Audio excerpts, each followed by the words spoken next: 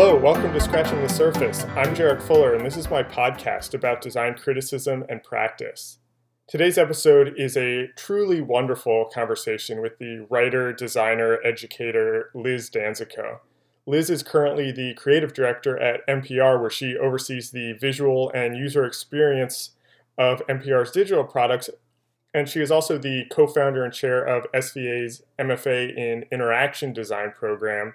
And then she's also written frequently about design, writing, editing for publications like I and Fortune.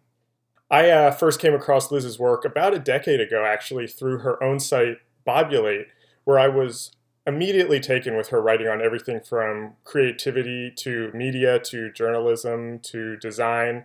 And I've been following her work closely ever since. So it was a complete honor to spend time talking with her about her own background and how she thinks about her work, about the intersections of design and writing, and how the two play a role in her various projects. I mean this completely seriously. Liz is one of my absolute favorite people on the internet. She is just so thoughtful, and it's clear that she thinks about these things very deeply. And so I was so happy to get to talk to her, and am excited to share this conversation with you. So here is Liz Danzico on Scratching the Surface.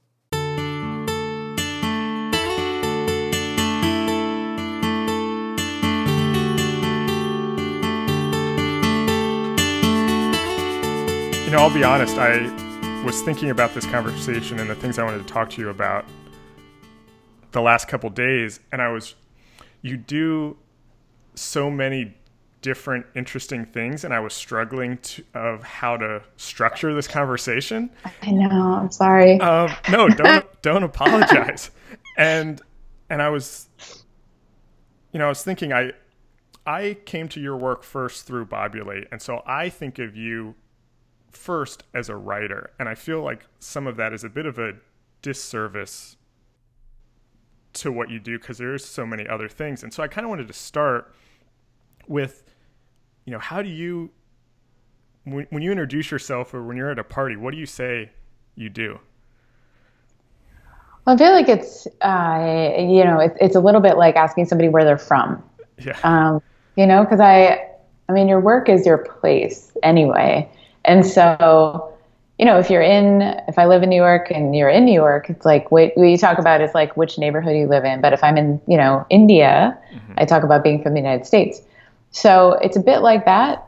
And depending on who I talk to in levels of familiarity, I mean, when I'm talking to someone like you, although there's probably no other person like you, when I'm talking about someone who's familiar with all the aspects of the things, it's easy to say, well, and I can give you examples of what I say. I do this, this, this, and this, and there's lots of commas and ands. Right.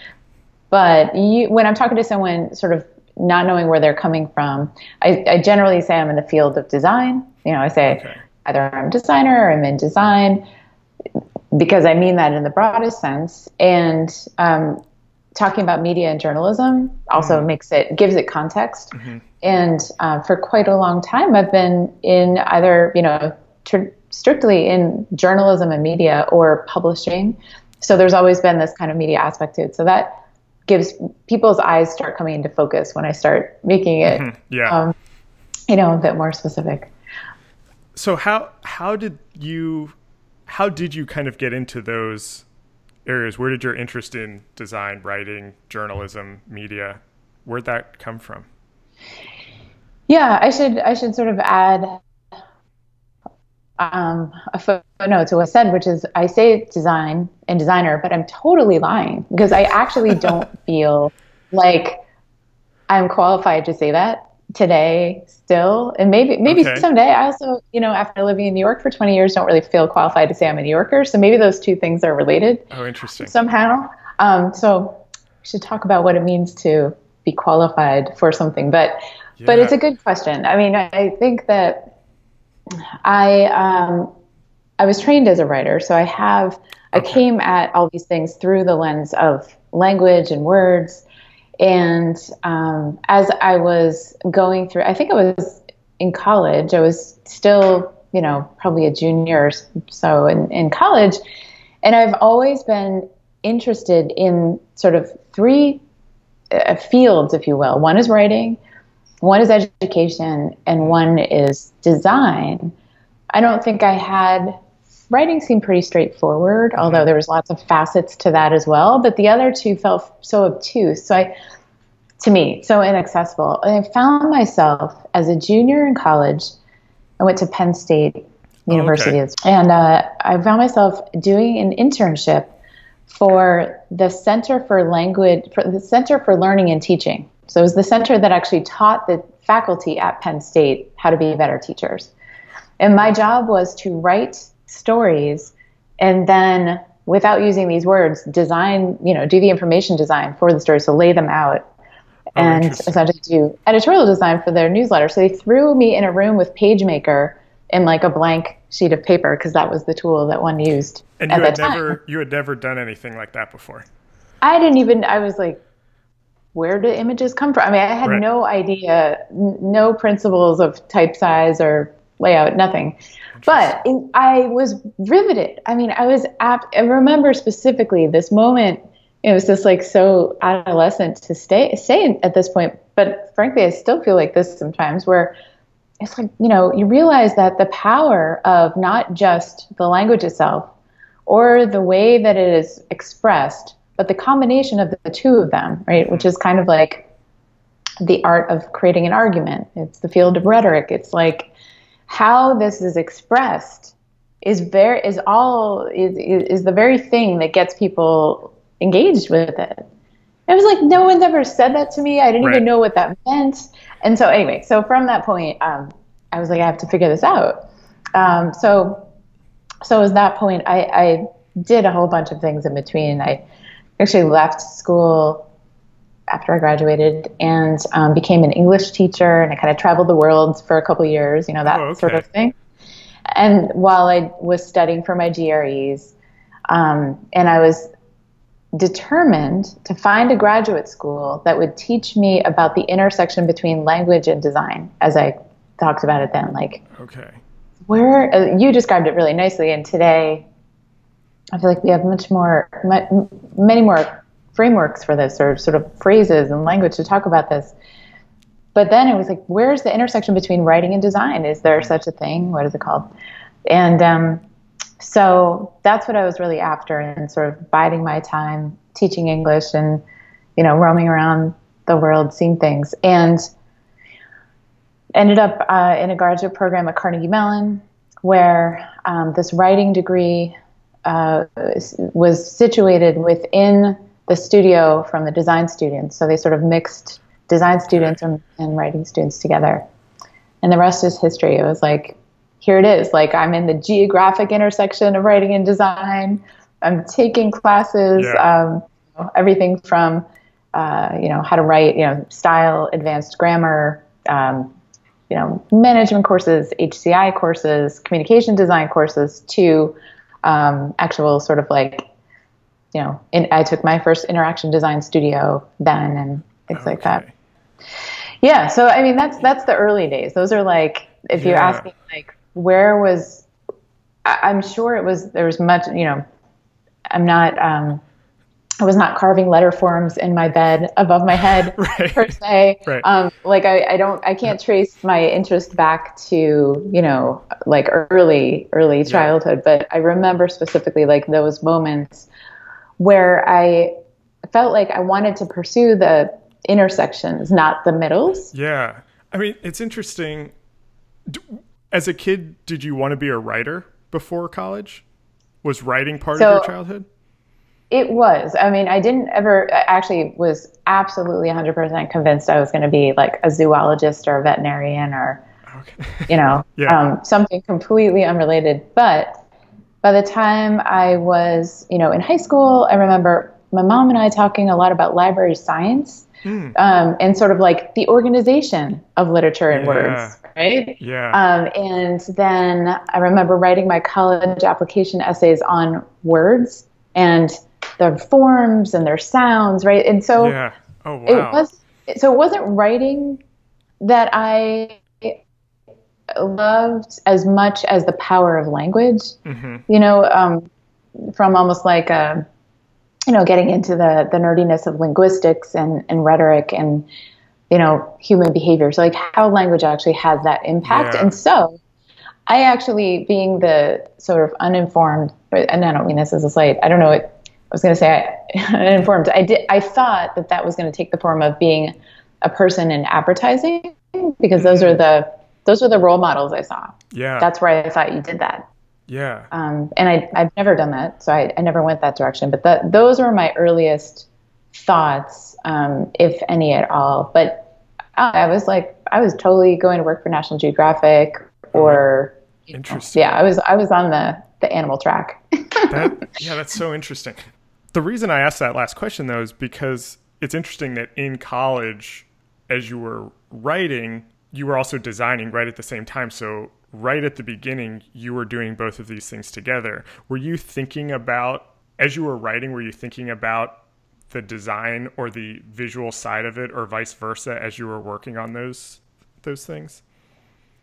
I tell you, and I think back, I've just recently moved, and I found, like my portfolio for whatever it was. Yeah. I had no business creating a portfolio at all. So like it was such an amateur thing, and it reminded me that writing came naturally and design did not, but I was so much more fascinated. And so that's how it felt anyway. Like design was so interesting and hard, if one can even separate design and writing, which is another story. But right. The words came naturally, and then the communication of those words seemed it seemed deeply intriguing, I guess. And so I ended up spending a lot more time on that aspect of it. So I thought about it in that way. I was very conscious of like, wow, I just sort of spent, a day and a half thinking about the presentation of this one thing, right. When to, come up with the thing, the idea, and the communication of that idea in text form seems really natural. So that was always interesting to me. Like, why is it, what does that mean? And I spent a long time thinking, well, I'm probably not qualified to be a designer, because otherwise that would just come naturally to me. Yeah. And I would have those visual instincts, and maybe the writing was more difficult. It's weird, because I feel like I'm the opposite, where design has always come very natural to me, and I was the kid that was, looking at typography as like a elementary school kid, and asking my parents why letter forms look different depending on what sign they were on. But I was always fascinated by writing, and that was the harder thing for me to understand how that works. So it's almost the exact opposite, which is actually kind of funny. Yeah. And so here's a question for you. Okay. When people ask you what you do, and you're at the intersection of these two, what do you say? 95% of the time will say I'm a designer, and just leave it at that. And then if they ask more questions, I'll go into it. It's exactly what you said. Depending on the situation and who I'm talking to, I will occasionally say I'm a designer and a writer. But more often than not, I just leave it at designer. And because the writing that I do is either related to my design work or it's about design. So like you said, I see them often as one and the same. Yeah, I remember I had my first, I think it was my first, no, it was one of my first interviews while I was still in graduate school for like my real job, right? What I perceived to be like my first real job, and I had a lot of cool jobs before that, but this was like the thing that I was qualified to do now legitimately with a master's degree. And I was on the phone with a creative director in New York City who was like my second or my third interview. Okay. And I remember standing in my Pittsburgh apartment where I was looking when he said to me, "So it looks like you're a writer, but you're applying for this design position. What's the difference between those two? How do they intersect?" And it was like being called out as a fraud, right? Yeah. It was like, oh no, yeah. He's right. But what I said, and which I very much believe, was something to the effect of, I really don't think that there's you can separate those two. In the work that I like to do, you're thinking about the two together, whether they're coming from one person or you're, collaborating with someone. And so, yes, you're right. Those two were in a much the same. And I thought for sure he was like going to hang up the phone. I thought he was just going to say like, "No, so bad fit, like wrong. We have designers over here, we have writers over here." But he ended up getting hired somehow, and he never brought it up. I'm sure this was not an important moment in his life at all. Right. But it's always it felt like a small victory to me. It was like this pursuit, this instinct that I had that we could exist and coexist together. Was okay. It was like allowed in the world. And I moved to New York to pursue that and have never left.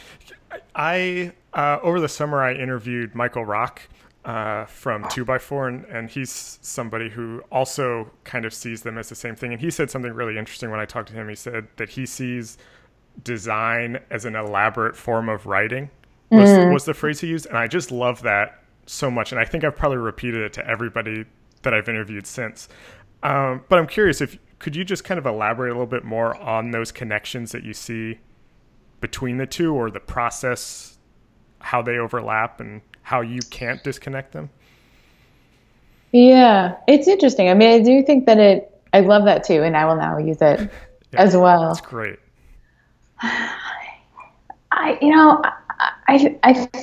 I do feel like, to bring up another quote, the E.L. Doctor quote about, writing is like driving with your at night with no headlights, kind of. So I feel like it's that process, and how they're connected is almost a surprise every time, right? Such that you have to stumble on it in order to know how they connect, which makes it very hard in a large team or a large organization where everybody has like a discrete role. Then you have to do things like plan out when the moments where design can happen, or plan out the language, is over here in this document. So I think it becomes harder when you're in a, sort of a larger, more, kind of organized environment. But in the best of senses, I think the process it's like I'm trying to think of a metaphor where, one supplements the other. Like one inspires the other. So if the inspiration is coming from a place that feels textual, then you might start there. And supplement and kind of like move it forward in a kind of Katamari, like snowball effect with design. It builds upon itself. But if the inspiration is visual, you start with any number of things, colors or shapes, right? And then the words are serving that. And I think that's the thing. They sort of like, one, for me anyway, sometimes, the one serves the other, and one at least begins as dominant, and sometimes it changes. But I think for me, most of the time, it's starting with language, and very rarely does it start with images, unless I'm sort of like grabbing things that are inspiring and just kind of putting them as. Yeah, I have two questions related to that. The first one is how. Let me think the best way to phrase this. How do you think your background in writing makes you a better designer, and then vice versa, your background as a writer helps in your design process? I believe that this is something that is completely individual.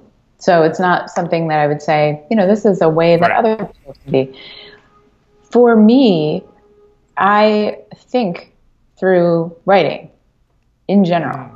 And that's not just when it comes to things that, are in the field of design or professional. I mean, in my personal life, and there's writing all over this table where I'm sitting, everywhere. And for me, writing makes things real.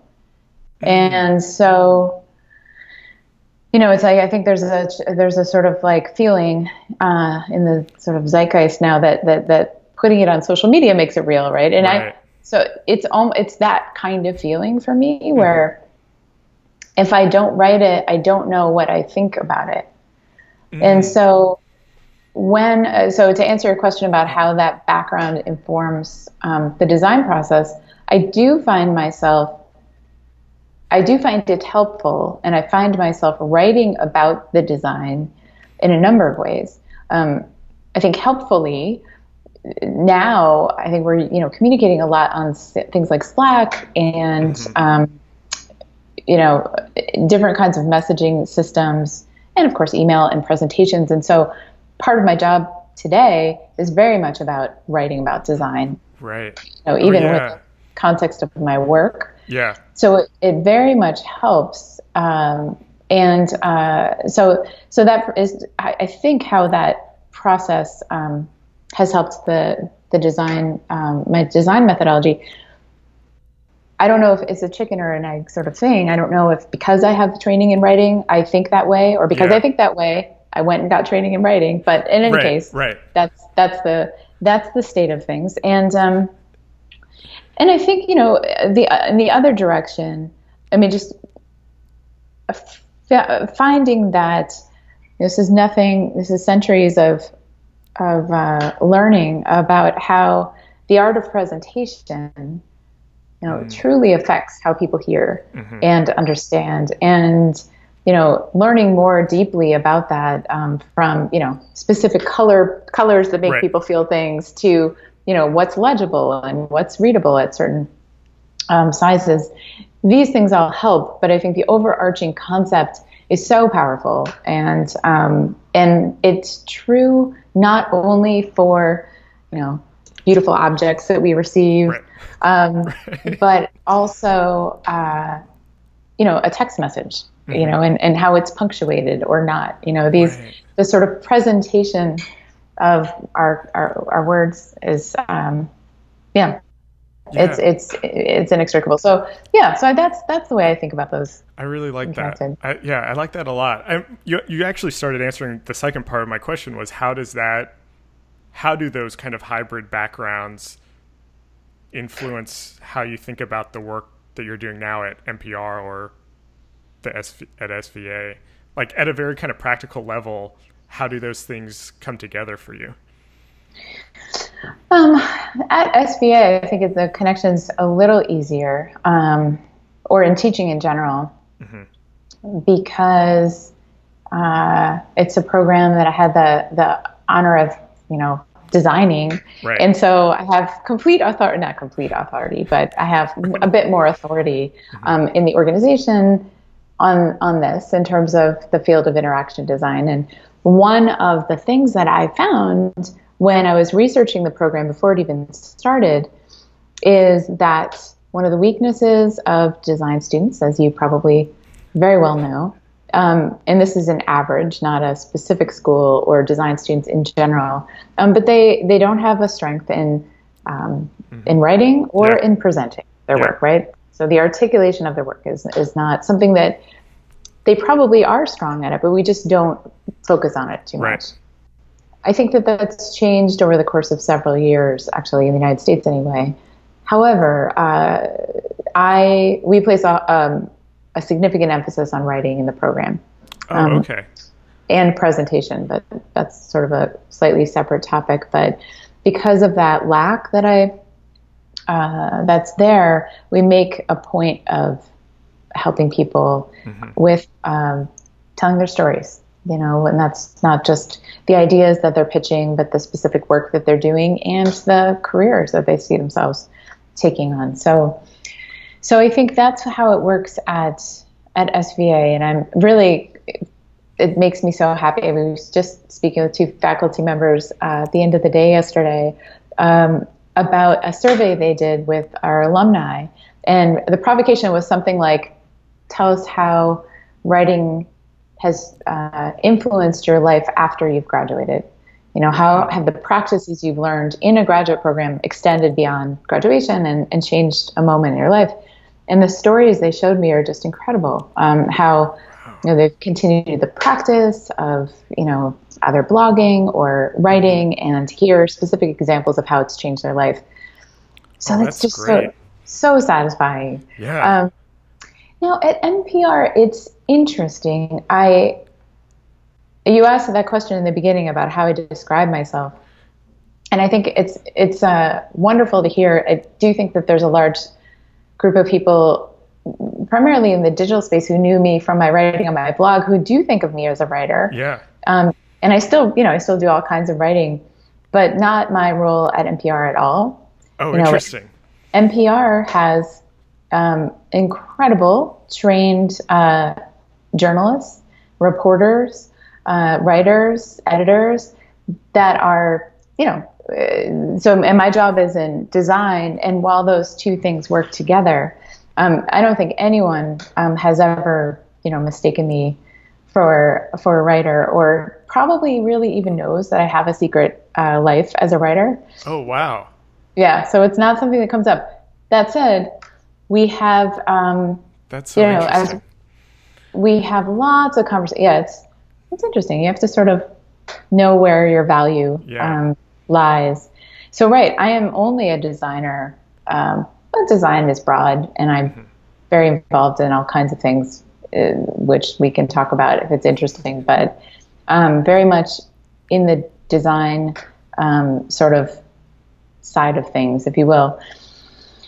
Although I do a lot of kind of like teaching and helping shape strategy and organizational change and those kinds of things, as you would at any large organization. But yeah, so I think it comes up mainly in the ways that I described, which is like presenting design or communicating design, speaking with the designers, and but not explicitly, only storytelling in the kind of product experience sense. Okay. Kind of telling the story of how you're going to experience this new thing. Now, I will say that an interesting area that we have been working in for, I'm going to say a year, but it might be a little bit more, a little bit less, is voice commands. With the increasing, not to get really tech and geeky but sort of related, where it's all kind of colliding or overlapping at this point, where we're developing products that sit in your home, or we are part of the application interface of the products that sit in your home, where you can speak to the product and it will play NPR. And so people on our team are doing research not just on, kind of delivering that to you, but also like, what are the correct phrases? And what does one say when you want to get the news or be caught up on the news, or, is it the news or is it NPR? And what about your member station? And so there's lots of interesting, kind of very tactical, but powerful language choices that we're making as designers and with the rest of the digital team that very much affect your experience. And I believe it's like truly the integration of writing and design, where neither one is even visible, right? It's all now in the environment, physical space. Yeah, I didn't even think of that. Actually, a friend of mine just got an Amazon Echo and said that when he says, "What's the news?" it's NPR that plays. I didn't even think of that. I want to talk a little bit about design criticism, and I don't mean to go too far back in history, but I interviewed Khoi Vinh a couple months ago also, and I had completely forgotten that the two of you did for a short time a site called A Brief Message, which was a site that I read when I was I was probably late high school, early college. Wow. And that was one of the, design criticism sites that I read. Oh man, that was fun. And Steve Heller was one of our interviewees. He was one of our writers. Yeah. Yeah. And so I'm curious about, what is your, in addition to A Brief Message, which was, that was probably like 10 years ago now. I think it was 2007. Yeah. what is your relationship to design criticism, or do you have any, aside from kind of publishing like that, do you have any involvement in that? Or have Yeah, you ever? it's a good question. Well, the definition of design criticism is also kind of, blurry, if you will. Yeah. It's yes and no. I don't do anything right now like a brief message, but just yesterday, and I haven't thought about it in at least a couple of years since our last, reader. Occasionally we'll get like a past reader who's like, your site is down. It would be nice to see it again. Yeah. But I just looked at Google Analytics yesterday for something else and noticed we still had it connected, and haven't looked at it in 10 years. Oh, wow. So I haven't done anything like that since that I'm aware of. But, I guess I jump at the opportunity to participate in anything that resembles projects like that, whether they be about, testing the boundaries of, art direction and editorial, or constraints and, kind of textual constraints and visuals. I just participated in a book that was published in the fall as one of the 3 editors, and it's on, it's called LEAP, Career Pathways in Social Innovation, and it's about career pathways that one could take in social innovation, told through 82 different designers. Designers, wow. Again, architects, urban planners, linguists, civic tech folks, all kinds of people. It's an absolutely stunning object as well. It's just this beautiful book, and the stories are organized into 4 different sections. And I would say that it is absolutely an interpretation. It is a piece of design criticism in that we're looking at these 3 almost like critical lenses of this work. One is, how does it happen? Where does it happen? What does it happen? Why does it happen? And each of us wrote a kind of introduction, and then we curated the stories that are the interviews, the case studies within, and then illustrated each of them with language, images, and color. And so I guess that's the most recent thing that was sort of public that I was involved with. And I do, at any given time, I think there's, I don't know, a dozen of those projects kind of floating around for me. What's the, I hate to use this word, but I can't think of a better one, but what is the value that you see in producing work that is kind of, quote unquote, design criticism, that's looking at the profession, looking at practice, looking at the work that is in the world, and kind of figuring out what it means? It's a good question. I feel like if you had asked me that 10 years ago, I would say, and not unrelated to a brief message, but thinking about it from like almost an AIGA standpoint, which is, it is our responsibility. Sounds very big, but we'll say it, responsibility to to document the state of design, and to be reflective, and to look back, and to think about, the underpinnings of the work that we do now. Perhaps it suggests something about where we're going, but to give it shape, to create nomenclature that we can talk about it and point to it and recognize it. And I do think that that's true. And particularly even, around that time, we had like the death of ID Magazine, and, the sort of things where it was kind of like, well, who's keeping track now, right? Like what, and where, and the question still stands, like, where is the center of gravity for design criticism?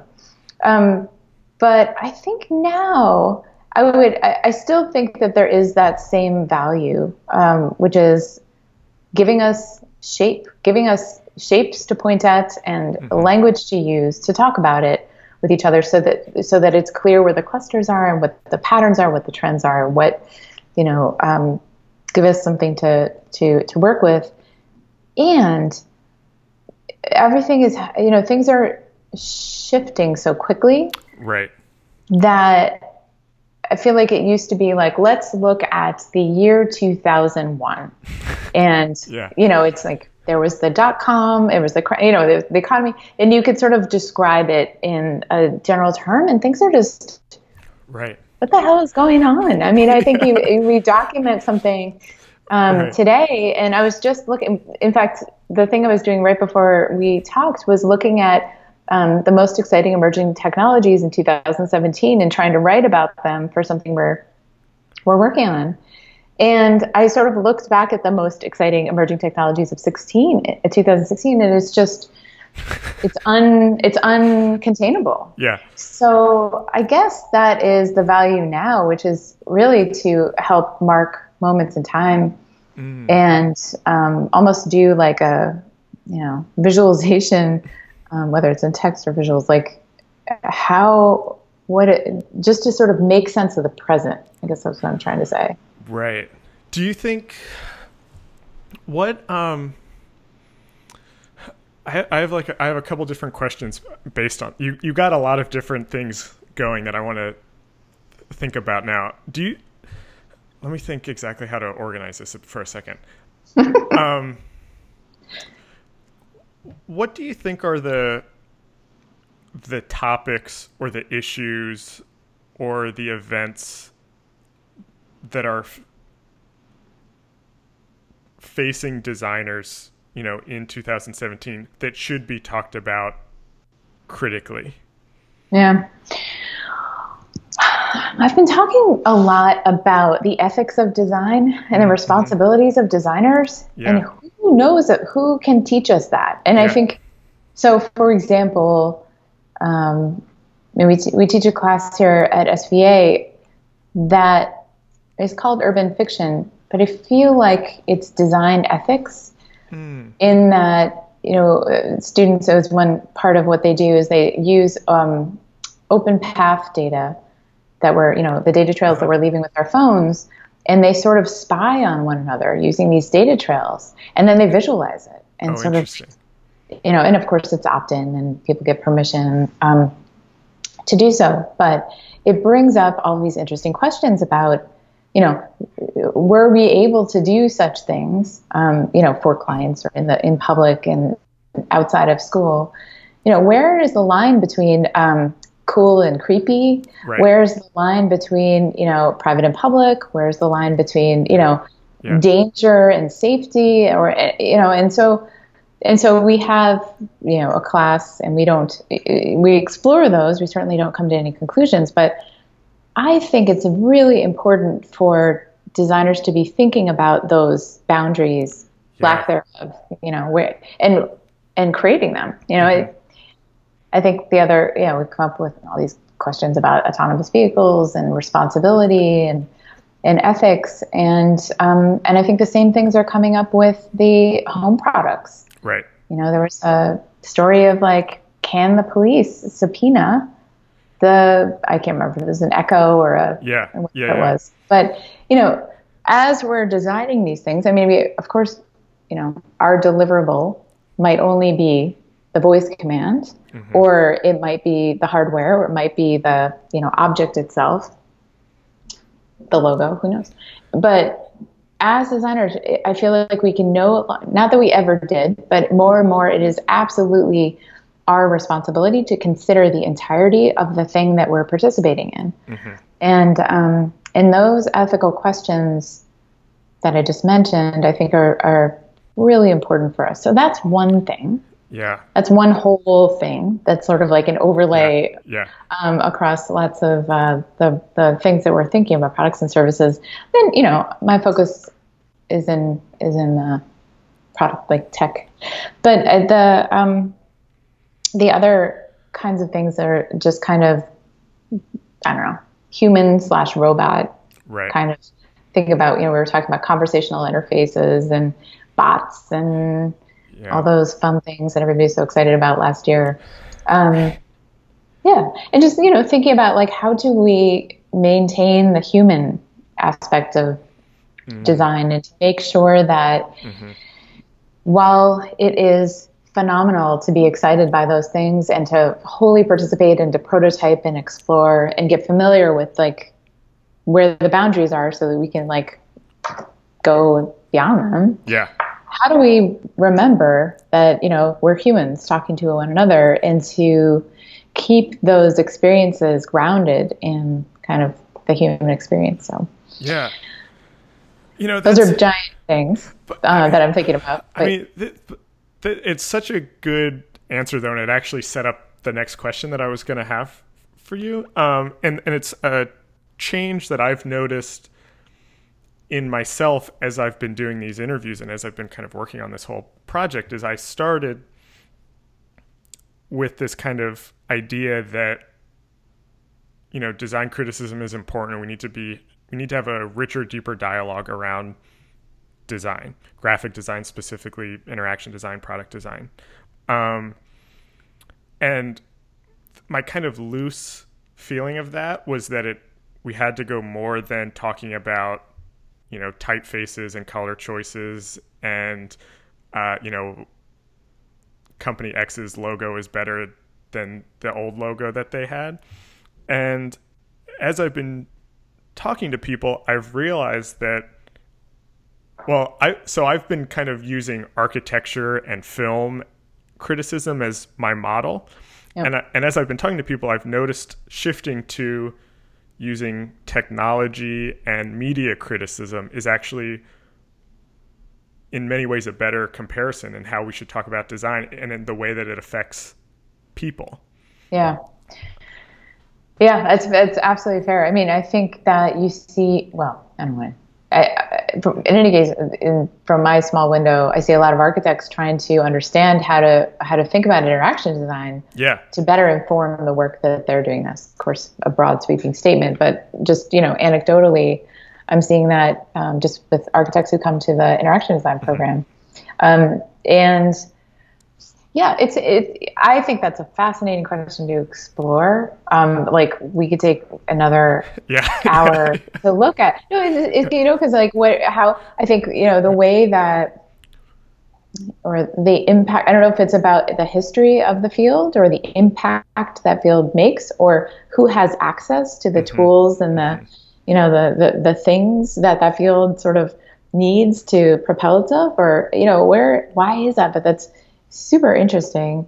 And I bet that's true. I mean, I think media and technology, they, you know, have been for 20 years saying digital media. Yeah. It's all related. Yeah. Yeah. And so what does that mean? That's what I'm trying to figure. Yeah, that's what I'm talking to you for. Good. I have just a couple quick questions just to start to wrap it up a little bit. And I wanted to kind of tie it all the way back to the beginning of that connection between design and writing. But, you know, what do you see as the future of, or not the future, but a future or a possible future of how design writing or design criticism could manifest itself, you know, beyond text on a blog or in a magazine or something like that? Yeah. Oh, wow. That's an interesting idea to consider. Tell you, so I think about this a lot. I don't think about that question a lot, and so thank you for catching me off guard. But I do think about the oral tradition a lot. You know, oral histories, which is how stories got told before there's certainly no Twitter, but that we couldn't even write. Right? It's sort of like if there is such a thing as pre-written society, pre-literate society, this is how people tell stories. And sometimes I feel like, do you ever have those moments where you feel like you're glimpsing the future a little bit? You're like, I can see this all unfold. Like when you're going through airport security, you're like, it's definitely not going to be like this in 5 years. This is like, I feel like I'm living in the past. And sometimes when we're communicating, like, you know, texting and sending images, and certainly like, oh, I wish I had my phone so I can take a photo of. Sometimes I feel like we're returning inevitably to this place where we're post-literate, you know, society, where instead of capturing everything, we're capturing nothing and holding everything in our heads as a song that we perform to the audiences wherever they are, because that's how it used to work, right? The epic poems were songs that people went from village to village and performed in order to remember them based on how the audience was reacting. So I think that's an extreme version to say we're not going to write anything down, but you see our devices get smaller and smaller and smaller and smaller. Technology becomes more and more and more invisible. And we are relying on this kind of impromptu, improvisational way of storytelling that's very much designed for and measures how people react, right? I got 2,300 hearts and clicks and whatever. So it's a bit of that, right? And so I can imagine once this technology completely dissipates into the background, we don't see any of it. Right. And maybe we just lose it altogether. It becomes embedded and whatnot. But what does design criticism become when it's an improvised, audience-driven record? Yeah. Right? Yeah. And I think that's where we're going. Yeah. Wow. I love that. You asked. That's my sci-fi future answer. But obviously I'm being a bit dramatic about it. But I think that the kernels of what the sort of tenets of what I'm trying to say are, I do think it's going to be a bit more responsive and a bit more integrated into everyday life rather than sort of this separate, record or archive, but much more integrated to our everyday experience. I love that. I thought that was great. I think that's a perfect way to end this also. And I just want to thank you for having this conversation. And Bobulate is in my must reads of my RSS read. And every time there's a new one, I get excited. You're one of my, I really mean this, you're one of my favorite people on the internet. And I thought this was a really great and interesting conversation. So thank you so much. Oh, of course. Thank you for asking so many interesting questions. This episode was recorded on January 20th, 2017. Our theme music is by Andy Borgasani. We're on Twitter @Surface Podcast. You can find us on iTunes and SoundCloud and at scratchingthesurface.fm. Thanks for listening.